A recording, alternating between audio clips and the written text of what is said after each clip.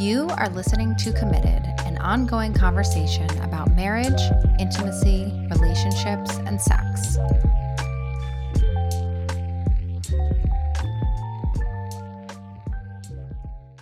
No, I'm excited to talk about this. I actually deleted all of my dating apps like a week ago. You did? I did.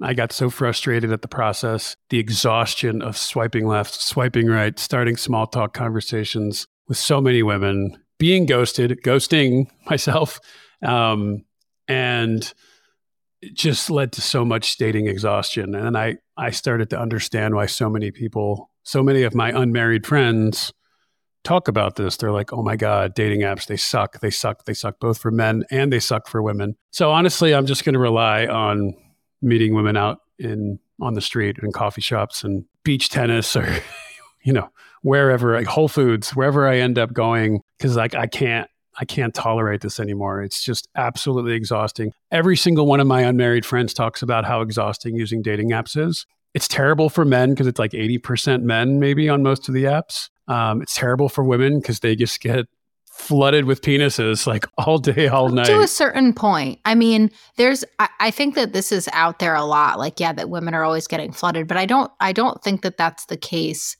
forever. So my experience on a dating app was that at first, when I came into the dating pool, yeah, I might get a lot of messages or responses back or potential matches or whatever you want to call it based on the dating app, however the dating app worked in that particular instance. But after a while, you fall into like the regular pool of like, yep, you swiped everybody that was out there and it's just normal after that.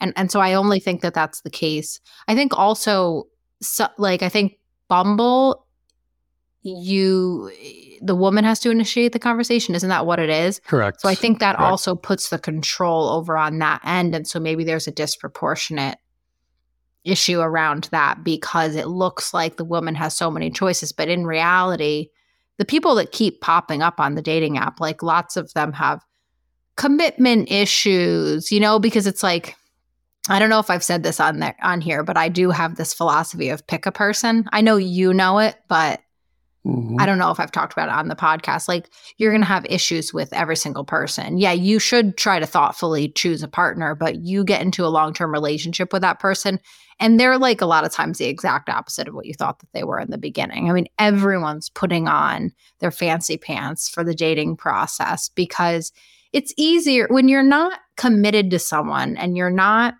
obligated, like you're not connected to them and attached to them. It's easier to be more free-flowing and playful and yourself. But when you get farther down in the line, you have so much more to lose.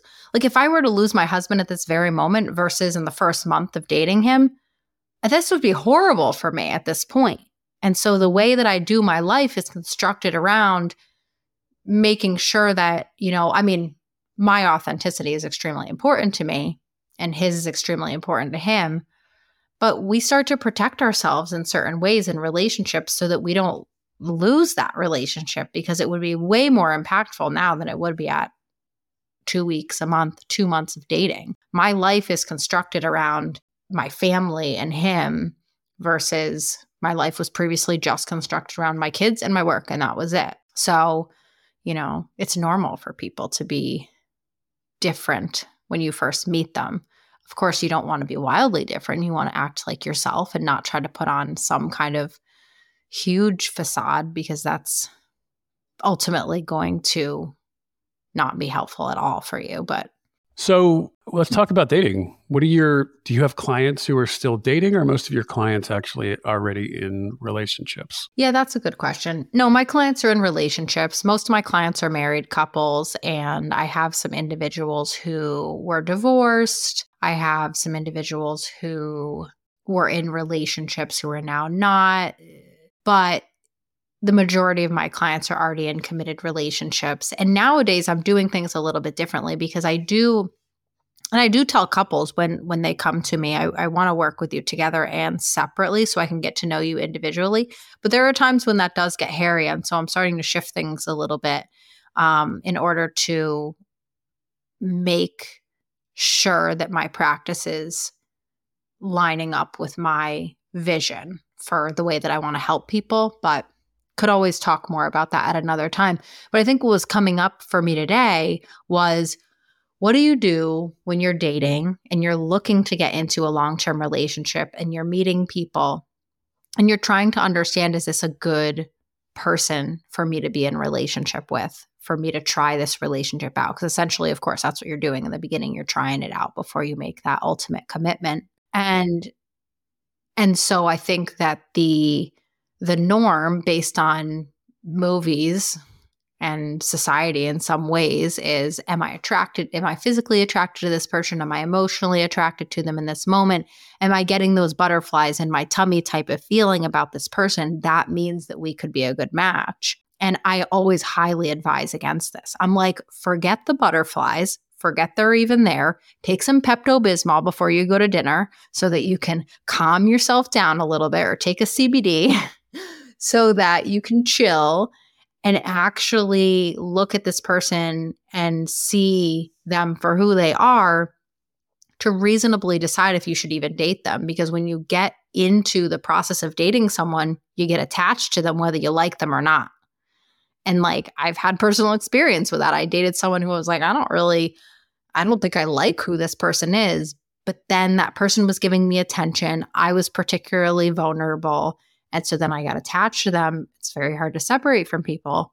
And I think that happens so often because, okay, this, even for people, think about, you're in your mid-20s and you're a woman and you are like, oh, clock's ticking. I need to have babies. So if I'm reasonably attracted to this person and they have a good job, let's say, and they can buy me an engagement ring and we can have a life together, well, this makes sense to me, right? But we don't actually look at what for me is really important out of this relationship before we choose a person. I like to think of dating as like, just like you said, is logical.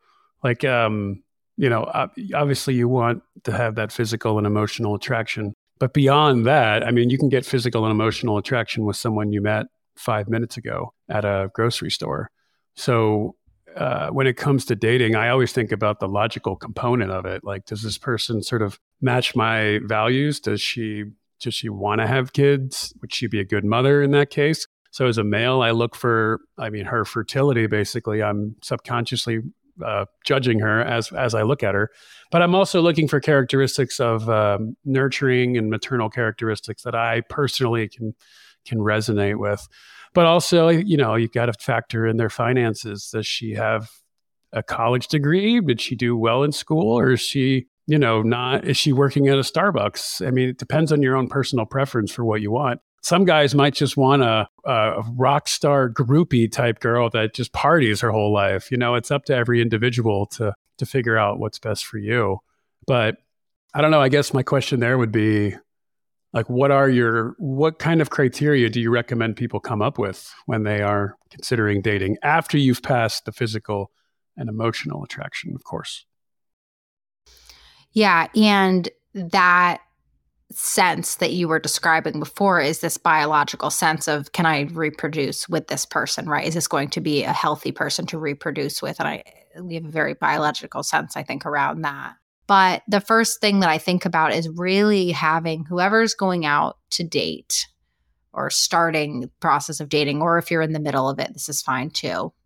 Actually, to be honest, even if you're in a committed partnership, I would want you to do this. So people who are married, if you're listening to this and you're struggling or you're mostly happy and there's just something that feels off, whatever it is for you, I would highly suggest to sit down and write down a list of your values. And you could actually even go on Google and look up a list of values so that you have an idea, because sometimes it's really hard to come up with like how would I describe my values? Like, what's important to me? You can make a very simple list of things, and then you could go and look online at a list of values. But really writing down what's important to you. And again, I would be extremely curious to hear from people who are already married and already in relationships, to understand if you sit down and write down a list of your values and your partner does that as well, and you kind of evaluate those together, that would be a really good exercise to do as a couple. So this is not secluded to people who are dating. This is for people who are also in relationships.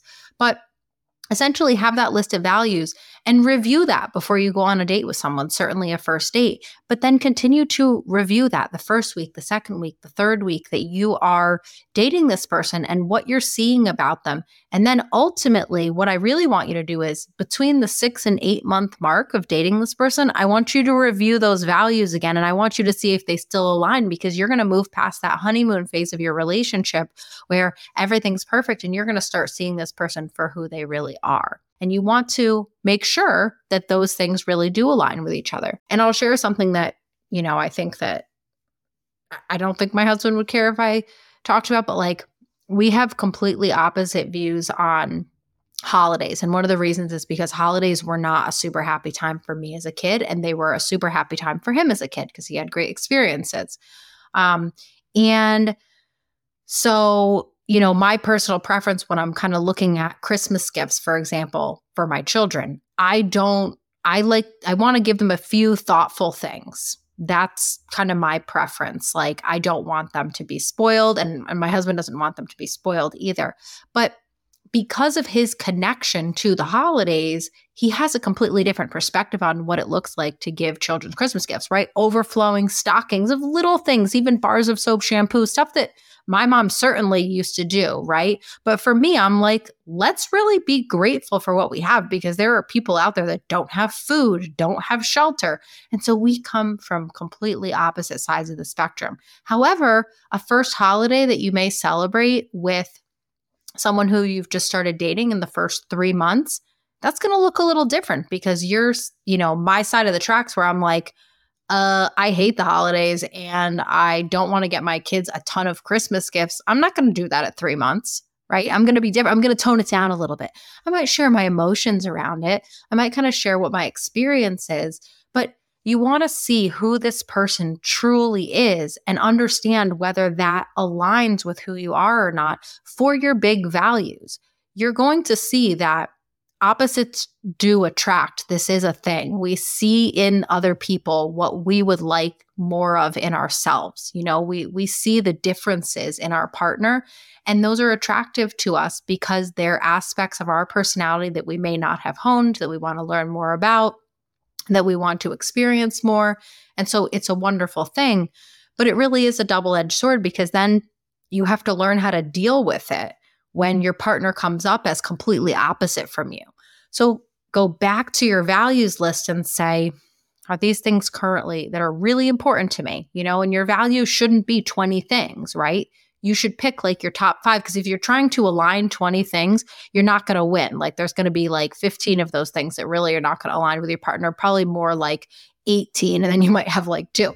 In general, you might both really want kids, right? But your thoughts on raising those kids are going to be completely different. So it's just my suggestion to understand what's really important to you and to really like flesh out over time with this person.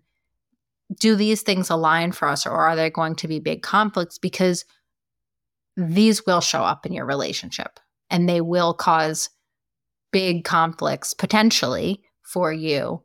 And so the best possible outcome that you can have is to make sure that you prioritize those as you're dating, so that you have the best chance of finding someone that aligns with you and is a healthy partner for you. I did want to ask you about deal breakers. One of my friends, he told me one thing a couple of years ago. He said, filter fast when dating, he was referring to. And specifically, he was talking about deal breakers. And so I'm curious of common deal breakers that people can have. And I think people should be thinking of their deal breakers, especially if they're younger. If you're in your mid-20s and you're thinking of getting like more serious, what are your deal breakers in a relationship? What are things that you are absolutely not willing to compromise on? And for some people, that might be having kids. If one person is yes to having kids and the other person is a no, that might mean nice seeing you, nice dating you, but I'm not going to waste any more of both of our time. But I'm curious if any other deal breakers that might come to mind. For me personally, I think a high, healthy sex drive is very important to me. And that's something that I just filter for as well. A kind person is kind of like, that's a deal breaker. If she's mean, I'm out. I don't care how smart she is or hot she is. It's not going to make a difference to me. Have you ever thought about deal breakers? And if so, what are your deal breakers? What were your deal breakers? Yeah. And I'm glad you phrase it that way because it's going to be different for everyone, obviously. People have different deal breakers. And I think some of the most common ones, like, do you want to get married? Do you want to have kids? But really, you should think about too. Here's some other ones that I'm going to throw out there. What is your partner's emotional availability? What is their ability to deal with conflict? Like, how do they prefer to deal with conflict? What comes natural to them? What is their attachment style? You can talk about your attachment styles at the beginning of your relationship. You need to see that 6 months down the line. You need to see what happens when you get into conflict and when you're at odds. What does your partner do when something hard comes up? Finances, like where you stand. This is one thing that a lot of people don't talk about. Sometimes people go into relationships not really understanding the debt of the other person. Like, I'm pretty sure my husband didn't know that I had school loans before we really got serious in our relationship. It wasn't something that we talked about. And it's fine because, lucky for him, I'm super at managing finances with also the help of you, Michael. So thank you. But it's something that sometimes people don't know. Like, you could have a partner that's in a lot of debt and they never told you, right? And they could manage their finances in a very poor way and you may never know that. So that could definitely be a deal breaker. You mentioned sex. That's a really big one to talk about. I think, whether you have any sort of desire to open your relationship or not, you should talk with the person beforehand, because if they're an absolute no to that, you should get out. I definitely agree with filter fast. And I remember for myself doing that at the end of my dating experience. I would go on one date with someone in person after we FaceTimed multiple times, because I don't want to actually go on an in-person date if I don't even understand their personality at all. So I did that first.